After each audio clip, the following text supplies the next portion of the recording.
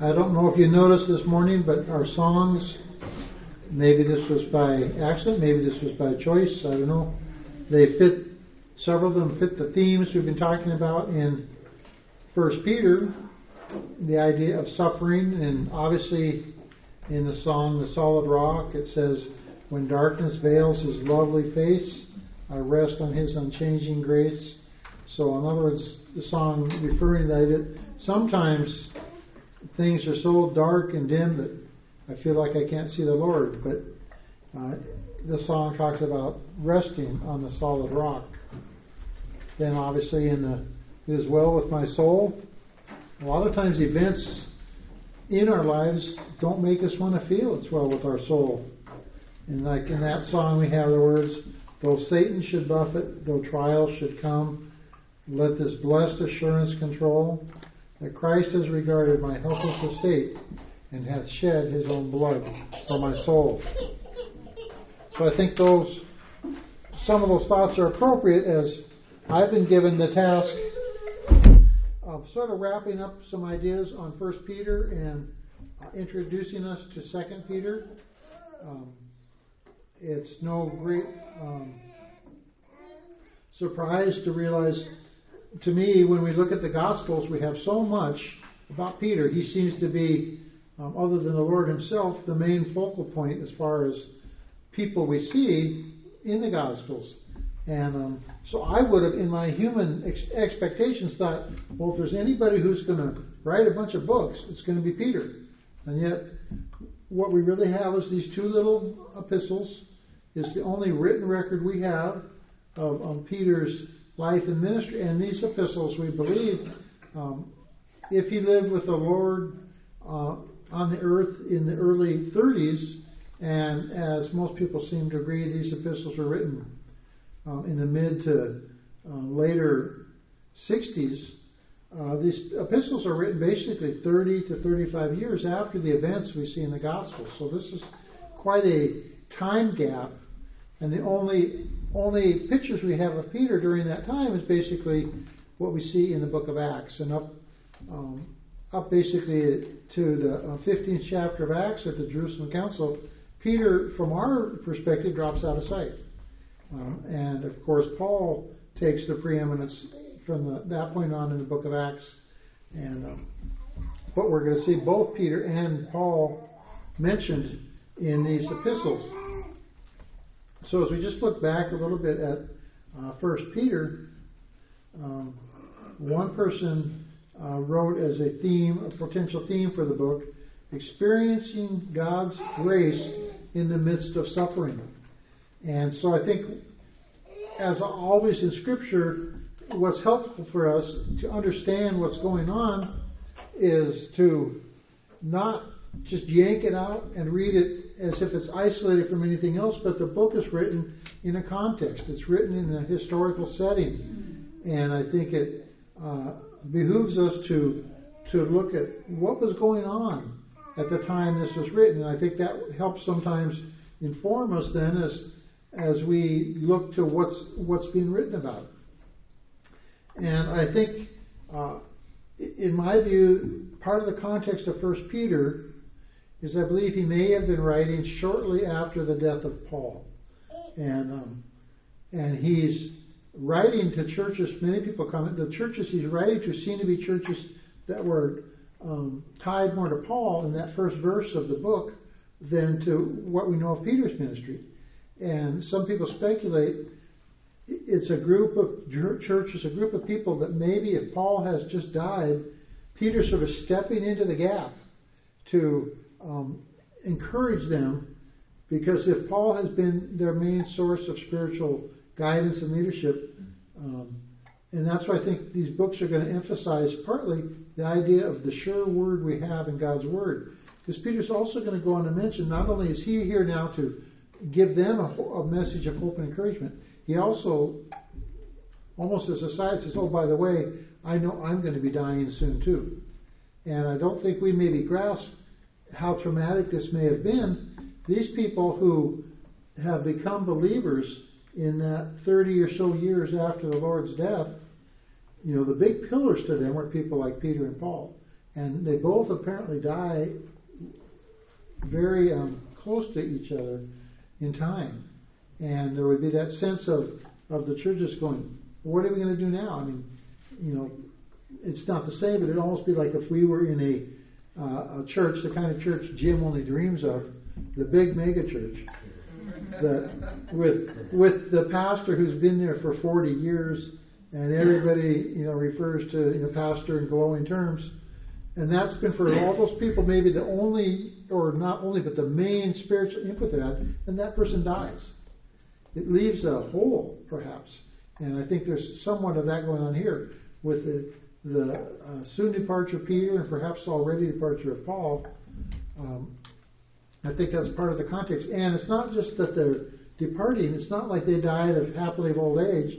They're dying of martyrdom. So the context here, and of course in the whole book of 1 Peter, as we've mentioned before, throughout every chapter in 1 Peter, it's talking about suffering. And so if you flip back to 2 Timothy, just to get a little glimpse of, I think, the context. A lot of people think 2 Timothy was written just about the same time, or maybe perhaps just briefly before 1 Peter. And if that's the case, these words in 2 Timothy, which is considered by most the last book of Paul, this is written just before his own martyrdom. And in 2 Timothy chapter 4, Paul writes in chapter 4, verse 6, "For I am already being poured out as a drink offering, and the time of my departure has come." And we're going to see words very similar to that from Peter. And he says, "I have fought the good fight, I have finished the course, I have kept the faith. In the future there is laid up for me the crown of righteousness, which the Lord, the righteous judge, will award to me on that day, not only to me, but also to all who loved his appearing." It's interesting to me, in reflecting back on going through Exodus and now Leviticus in the Old Testament, in verse 6 where it says, "I am already being poured out as a drink offering." That idea, Paul uses that Old Testament terminology that his life and upcoming death are like an offering to God. And if you flip back to Philippians, you'll see that same kind of idea coming from Paul. In Philippians chapter 2, Paul is writing to the Philippians, and he makes this statement in verse 16, "Holding fast the word of life, so that in the day of Christ I will have reason to glory, because I did not run in vain, nor toil in vain. But even if I am being poured out as a drink offering," that same terminology. So at least twice here when Paul refers to his death, he refers to it as being poured out as a drink offering, this terminology of sacrifice and offering from the Old Testament. In verse 17, "I am being poured out as a drink offering upon the sacrifice and service of your faith. I rejoice and share my joy with you all. You too, I urge you, rejoice in the same way and share your joy with me." Then if you flip in Philippians over to chapter 4, verse 18, he's reflecting on they've sent him a gift. The people of Philippi have sent him a gift in his ministry. And in verse 18 of chapter 4, Paul says, "But I have received everything in full and have an abundance. I am amply supplied, having received from Epaphroditus what you have sent, a fragrant aroma, an acceptable sacrifice pleasing to God." And again, for those of you who have been in Sunday school, that's that same terminology when it talks about these sacrifices in the Old Testament, a fragrant aroma. So he's talking to them and saying, this gift you've sent me is along those lines. It's a fragrant aroma going up, in essence, to God's nostrils. And so they didn't sacrifice an offering like a goat or a bull, but by sending him and apparently helping him out financially, he says that was a sacrifice, a fragrant aroma. So we have Paul himself, has I think recently died.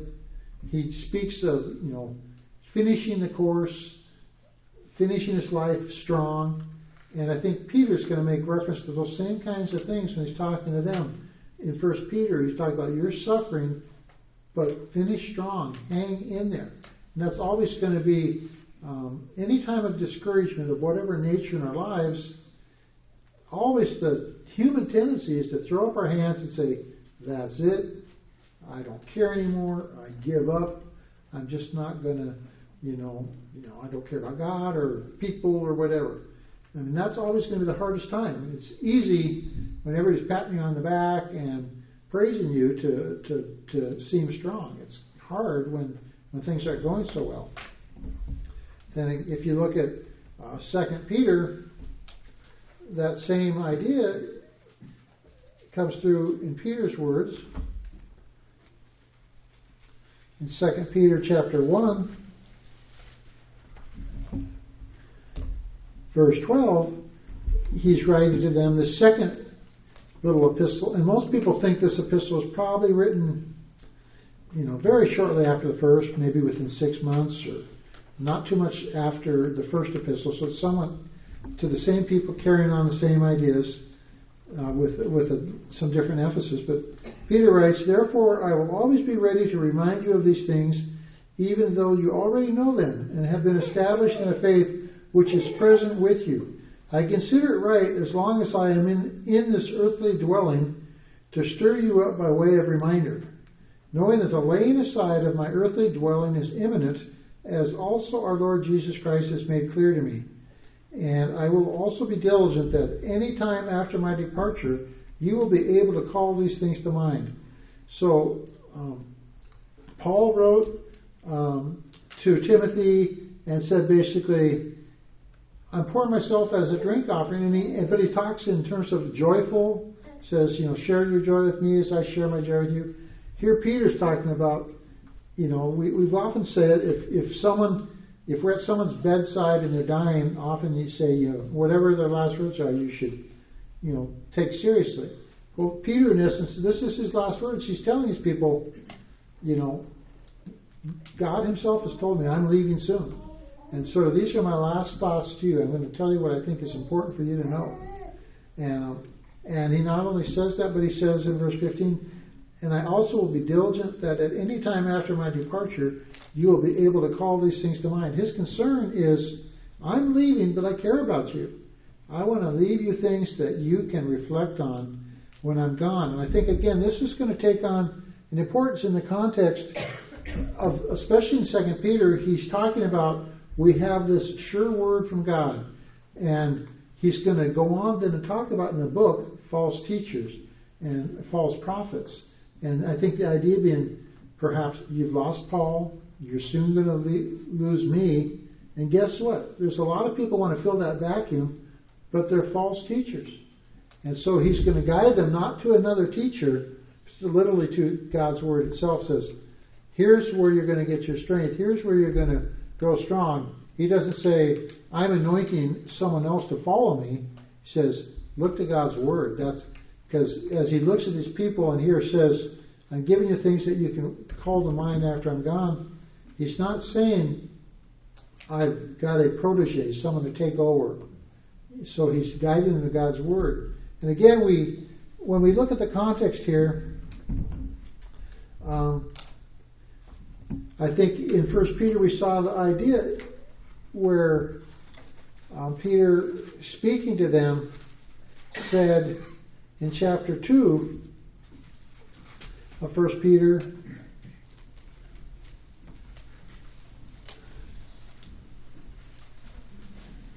let's see.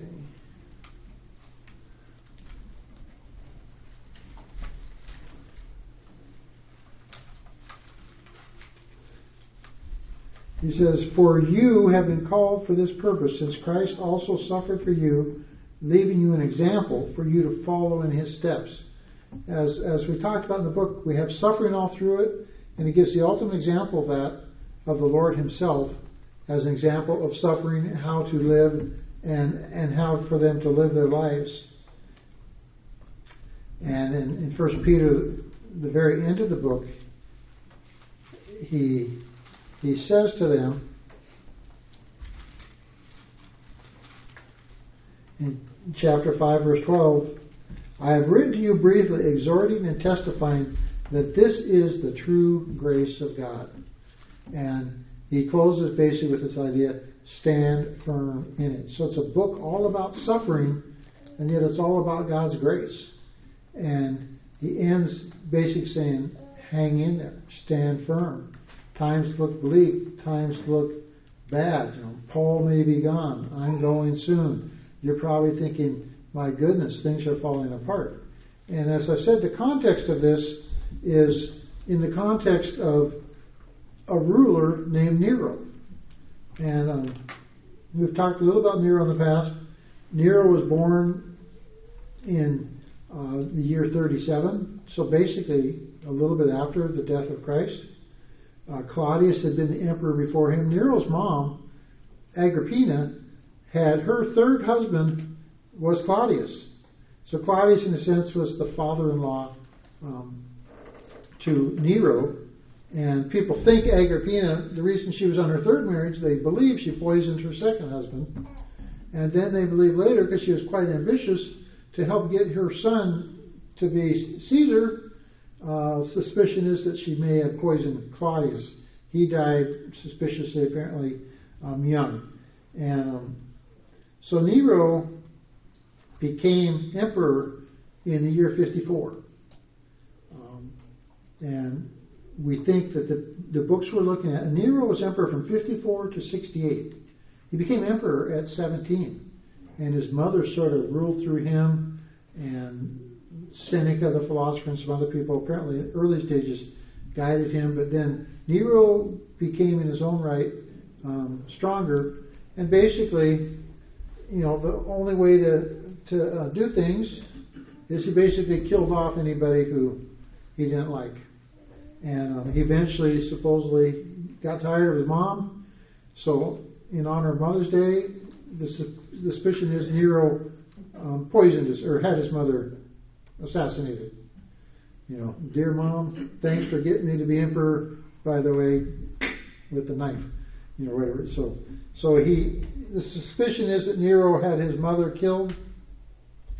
And then we know that the well-known story that, and this is what I say about the context, people think these books like 2 Timothy and 1 Peter were written probably about 65, 66, 67, somewhere in that time frame.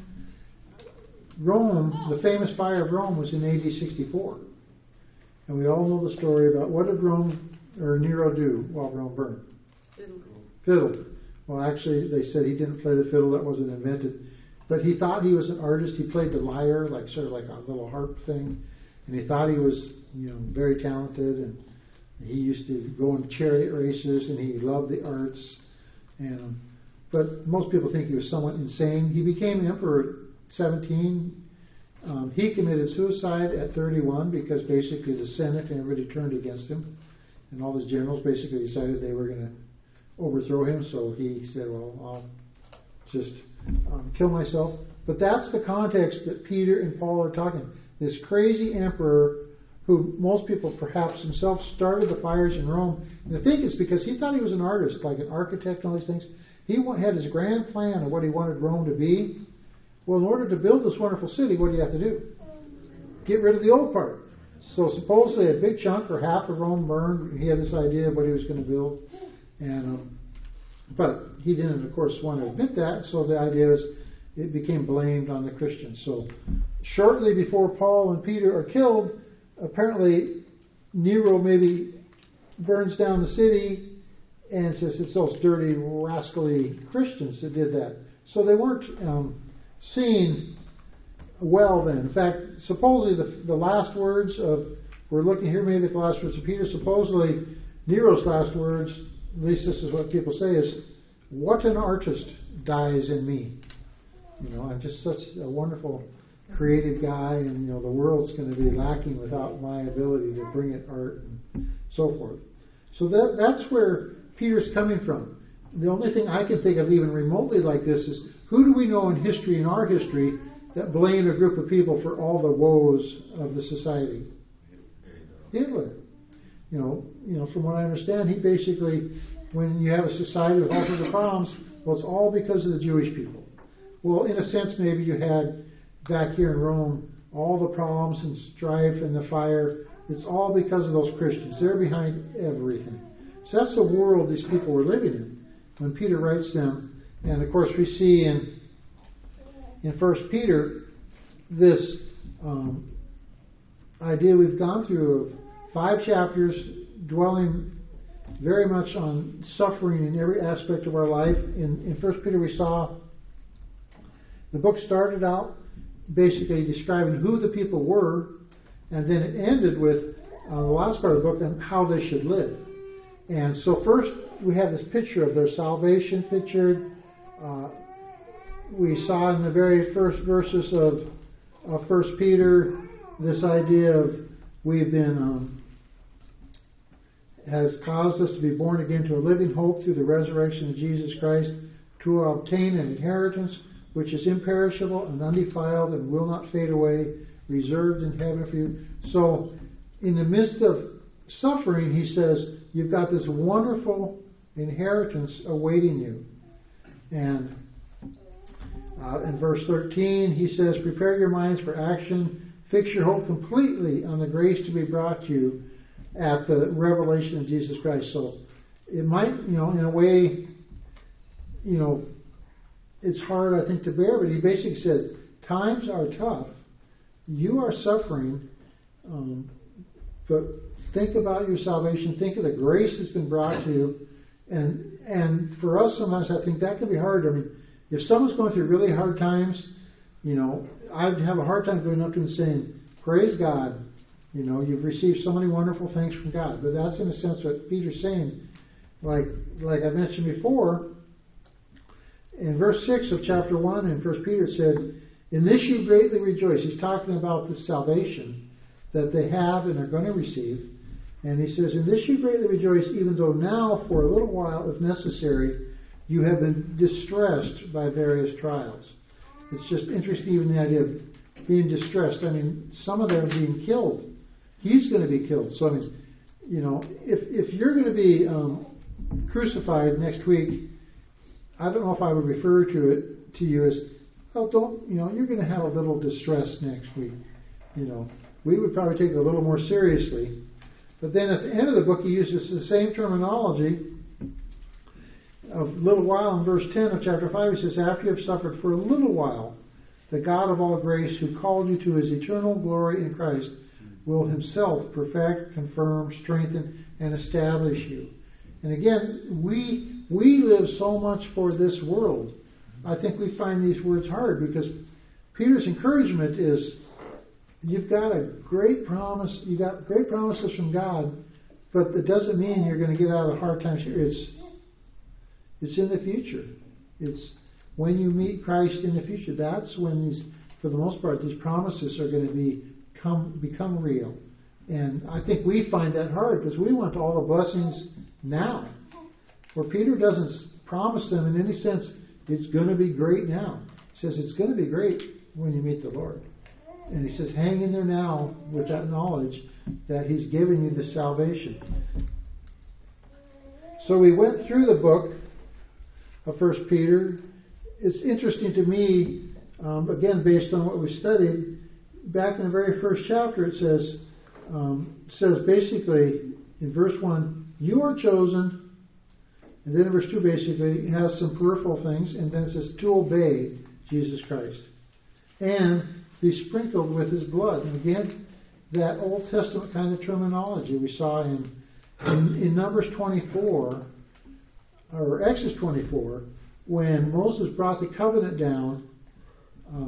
It's the only place in the Old Testament where the people were sprinkled with blood that I know of. And it says they divided the blood of the sacrifice into 2 bowls.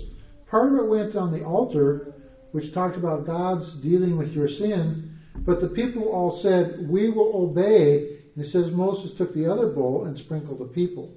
And it seems that the idea of sprinkling them with the blood was sealing that covenant on their part of God's not just covering your sins, but you're agreeing to live for him. And so it's interesting to me here, in the very beginning of 1 Peter, he says, you were chosen. That would be the part where God's choosing you. But the other half of it is that you were chosen to obey. and sprinkled with that blood, sort of maybe reminiscent of what happened in Exodus 24. You've made this agreement. You've, just like the people of old, accepted the Lord, believed Him for salvation. But Peter says, you've also, in essence, committed yourself to obey Him, to follow Him. And it talks throughout the book about, like in verse 14 it says, as obedient children, do not be conformed to the former lusts. And throughout the book of 1 Peter, it talks about you have been put into a new category. You're the people of God. That has consequent things you should do. You now have agreed you need to obey, you need to follow, you need to put aside all these sinful practices that used to be yours. And so he goes through again and talks about you've been redeemed with this precious blood, of the Lord. And again, using Old Testament terminology. So we saw then throughout this book this emphasis on times are tough, but you have been saved. You've got a wonderful salvation. And in chapter 2 we saw it says, He bore our sins in His body on the cross. For you were continually straying like sheep, but now you have returned to the shepherd and guardian of your souls.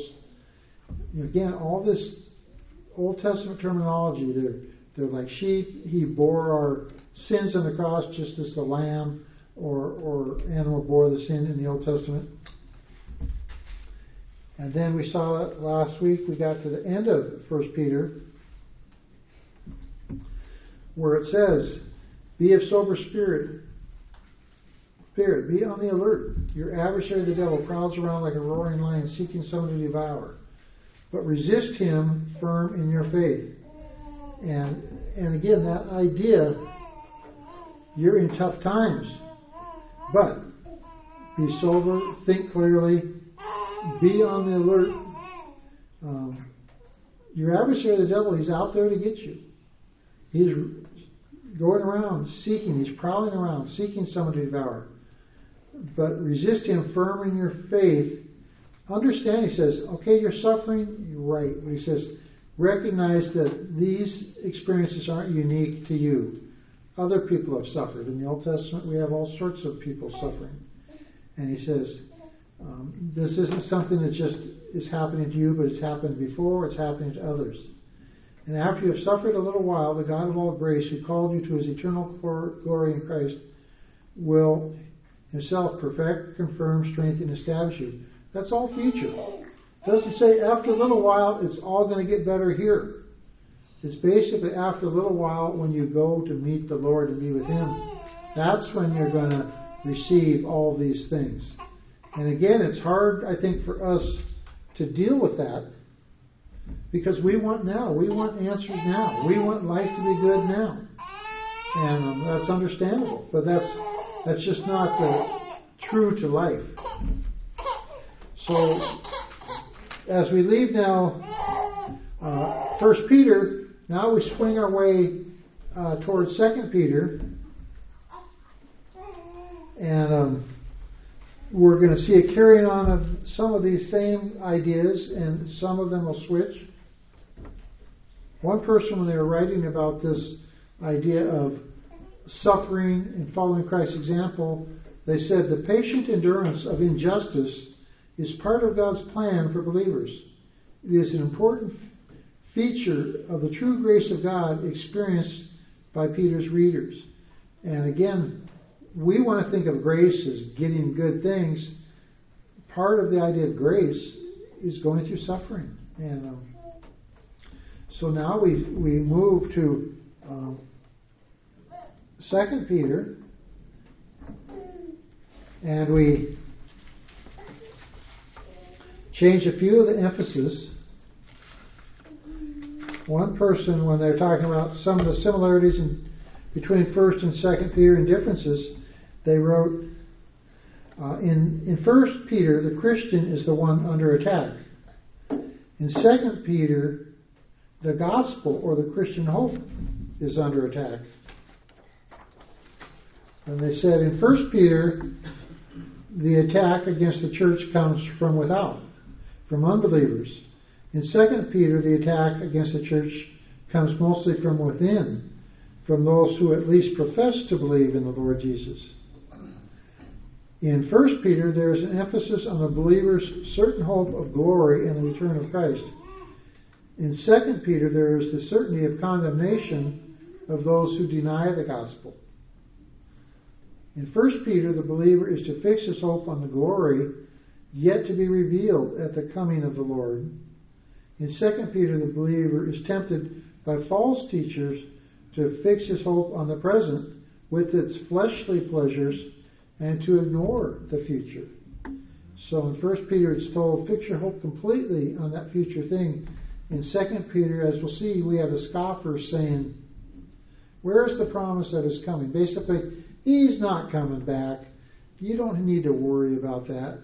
And it talks about these people, as we go through the book, they live for their pleasures, for their lusts, for their sensuality, for their greed, and they're trying to draw the people in. But they're doing all of that under the auspices of pretending to be Christian leaders. I mean, they want to pull people into an ungodly lifestyle, but they're not saying, forget Christianity. They're claiming to be leaders. And I think that's what I was referring to earlier, a little bit of Paul and Peter are going to be gone, and many of the people who are going to jump into the gap and want to replace them aren't godly people. They're going to be false teachers, false prophets. So again, we see that 1 Peter dealt a lot with how to deal with persecution from outside the church. 2 Peter deals more with how to deal with false teachers and evildoers within the church. And if you look at 2 Peter, the first chapter,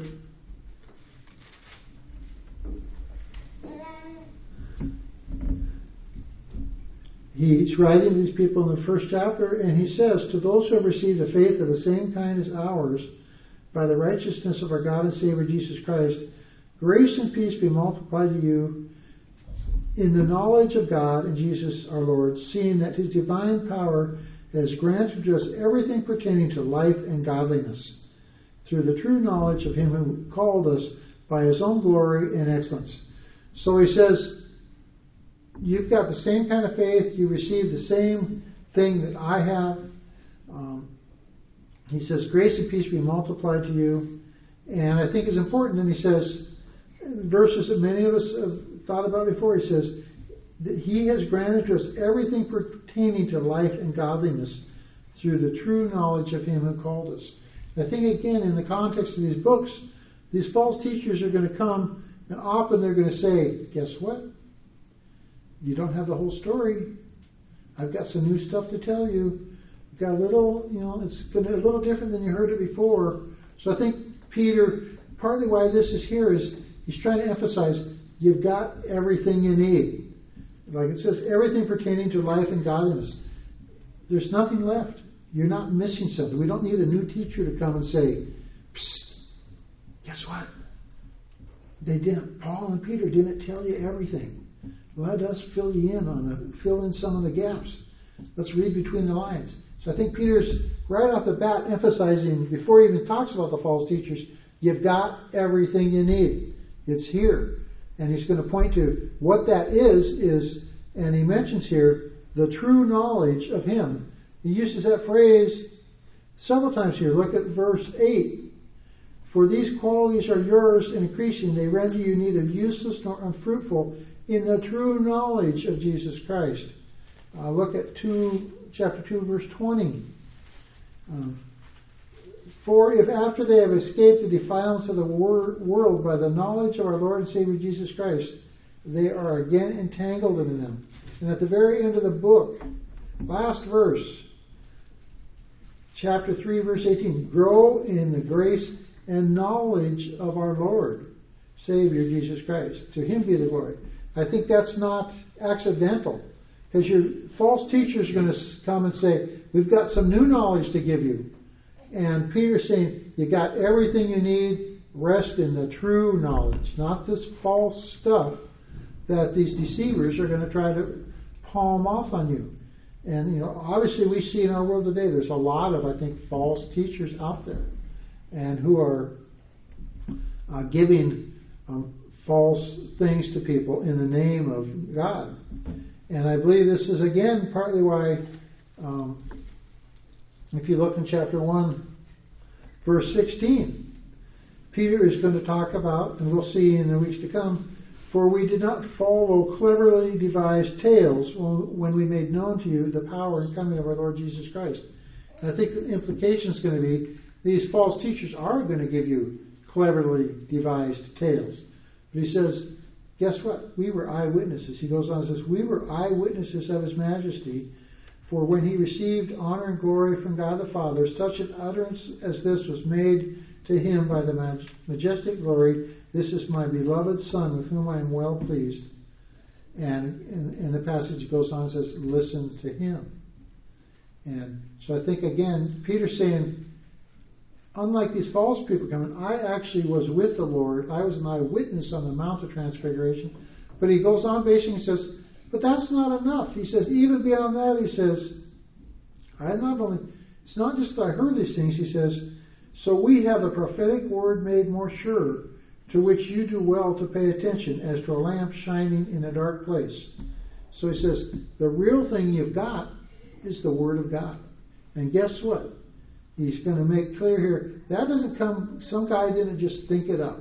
The prophetic word you have is from God Himself. And in verse 21, for no prophecy was ever made by an act of human will, but men moved by the Holy Spirit spoke from God. So again, he's laying the framework, the groundwork, I think, that, you've got everything you need in chapter 1. You've got what we gave to you. You've got the words of the prophets.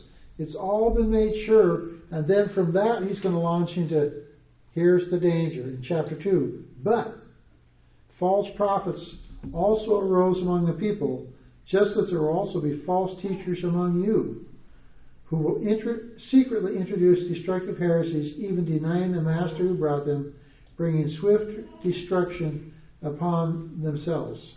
And he starts giving characteristics of these false teachers. Not holy, wonderful men of God. He says, many will follow their sensuality. And in verse 3, and in their greed they will exploit you with false words.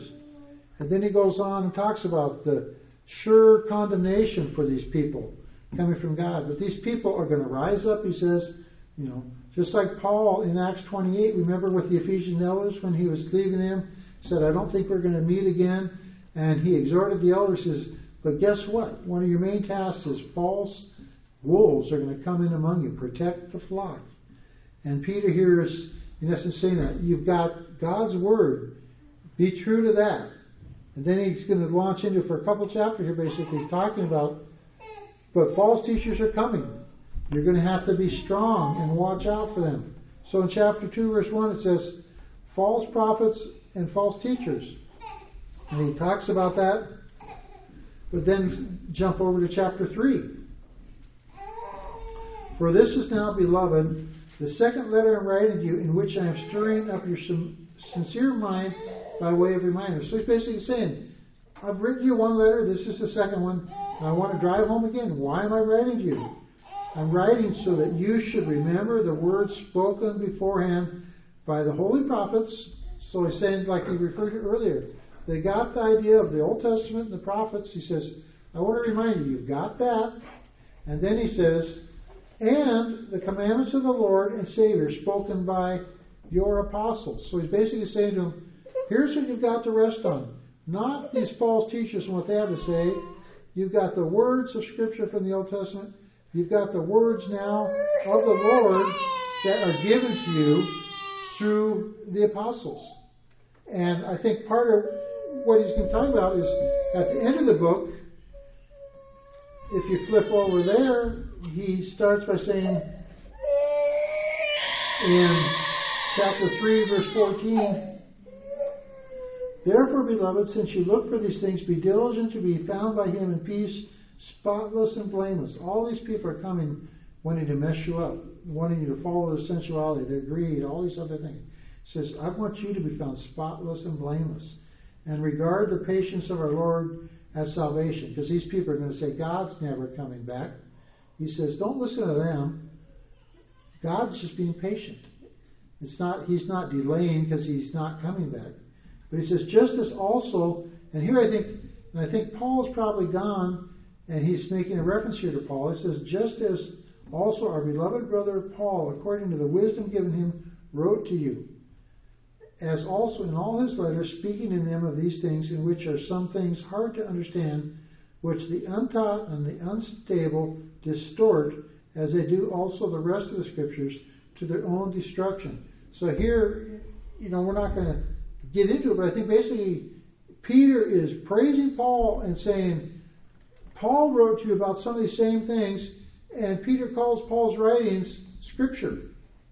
So I think these false teachers, these false prophets, perverted and distorted things in the Old Testament, and I think the implication is they're going to do the same thing with my writings, Paul's writings, says, and the other Scriptures. So again, he's warning them, I'm leaving. Here's what you've got. You've got God's Word. You've got the Old Testament. You've got the teachings of Jesus himself given to you through the apostles. So he's laying out this picture back in chapter 3, where he says in verse 3, know this first of all, that in the last days mockers will come. But these aren't mockers so much like unbelievers. These are people claiming to be believers, but they want to distort them. These are mockers of what they believe. People that want to, in verse 4, saying, where is the promise of his coming? And so they're claiming he's not really coming back. And in verse 8 he says, but do not let this one fact escape your notice, beloved, that with the Lord 1 day is like 1,000 years, and 1,000 years like 1 day. The Lord is not slow about his promises, as some count slowness, but is patient toward you. These people are basically saying, where's the promise of his coming? All those promises you say you're claiming, you can't count on them. You can't count on God. He's not really going to come through. And Peter's refuting that and saying these people will distort things. And he ends the book by basically saying in verse 17 of the last chapter, and this I think is somewhat reminiscent. Remember he said in 1 Peter ended by saying, stand firm. He said, be on guard against the devil. Stand firm. Well, here he says in verse 17, therefore you, beloved, knowing this beforehand, he says, guess what? When this stuff comes, don't be surprised. I'm telling you it's coming. He says, knowing this beforehand, he says, therefore, beloved, knowing this beforehand, be on your guard so that you are not carried away by the error of unprincipled men and fall from your own steadfastness. He ended 1 Peter by saying, stand firm. He ends 2 Peter by saying, be on guard lest you fall from that firmness, lest you fall from your steadfastness. And he ends by saying, but grow in the grace and knowledge of our Lord Jesus Christ. And again, as I mentioned earlier, that idea of true knowledge, the knowledge that you get from Scripture, not the knowledge you're going to get from the false teachers. So again, I think in these two books, Peter is a man with a pastor's heart who knows he's leaving. He cares about his sheep. And I think you perhaps could wrap up the theme of 2 Peter is beware of false teachers who skew grace and deny the Lord's return. These are people who are going to try to twist things. They're not people who say, not unbelievers. These are believers coming in. Just like Paul warned, it's the people coming in a sense in sheep's clothing in the midst of things. And today there's many men, quote, in pulpits around the world claiming to represent God who are skewing God's message, who are false teachers, who are leading people astray. And Peter here, as someone who's leaving, is saying in 1 Peter, you've had tough times, but lean on God's grace, lean on his promises. And he says in 2 Peter, I'm leaving. God's told me I'm leaving. But I want you to know basically, here's what you need to do. To hang tough. Lean on God's Word. You've got everything you need. When these people show up and he says here, I'm warning you ahead of time, you're knowing this beforehand. When they show up and say, there's some new stuff you need to know. You don't have the full picture. Peter says, don't fall for that. You've got God's Word. Both the Old Testament and the Scriptures you've received through the apostles. Grow in that. Grow in the true knowledge. Not in this greedy, sensual, perverted stuff that people are going to be teaching you. So that would be my exhortation today for all of us as we look at these books and just in our lives, to always try to be looking for the true knowledge, not falling. We're told many places in the New Testament about people, like being driven by the waves and double-minded, and sort of they fall for everything. Christians shouldn't be known as gullible. Christians should be sharp-thinking people who can discern the times, discern what's going on, and understand truth. Let's pray.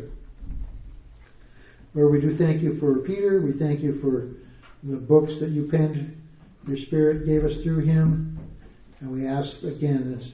We thank you for 1 Peter and look forward to studying 2 Peter, that we can be those who search for the riches of your grace and the true knowledge you have for us. In your Son's name, amen. Amen. Let's close with number 157.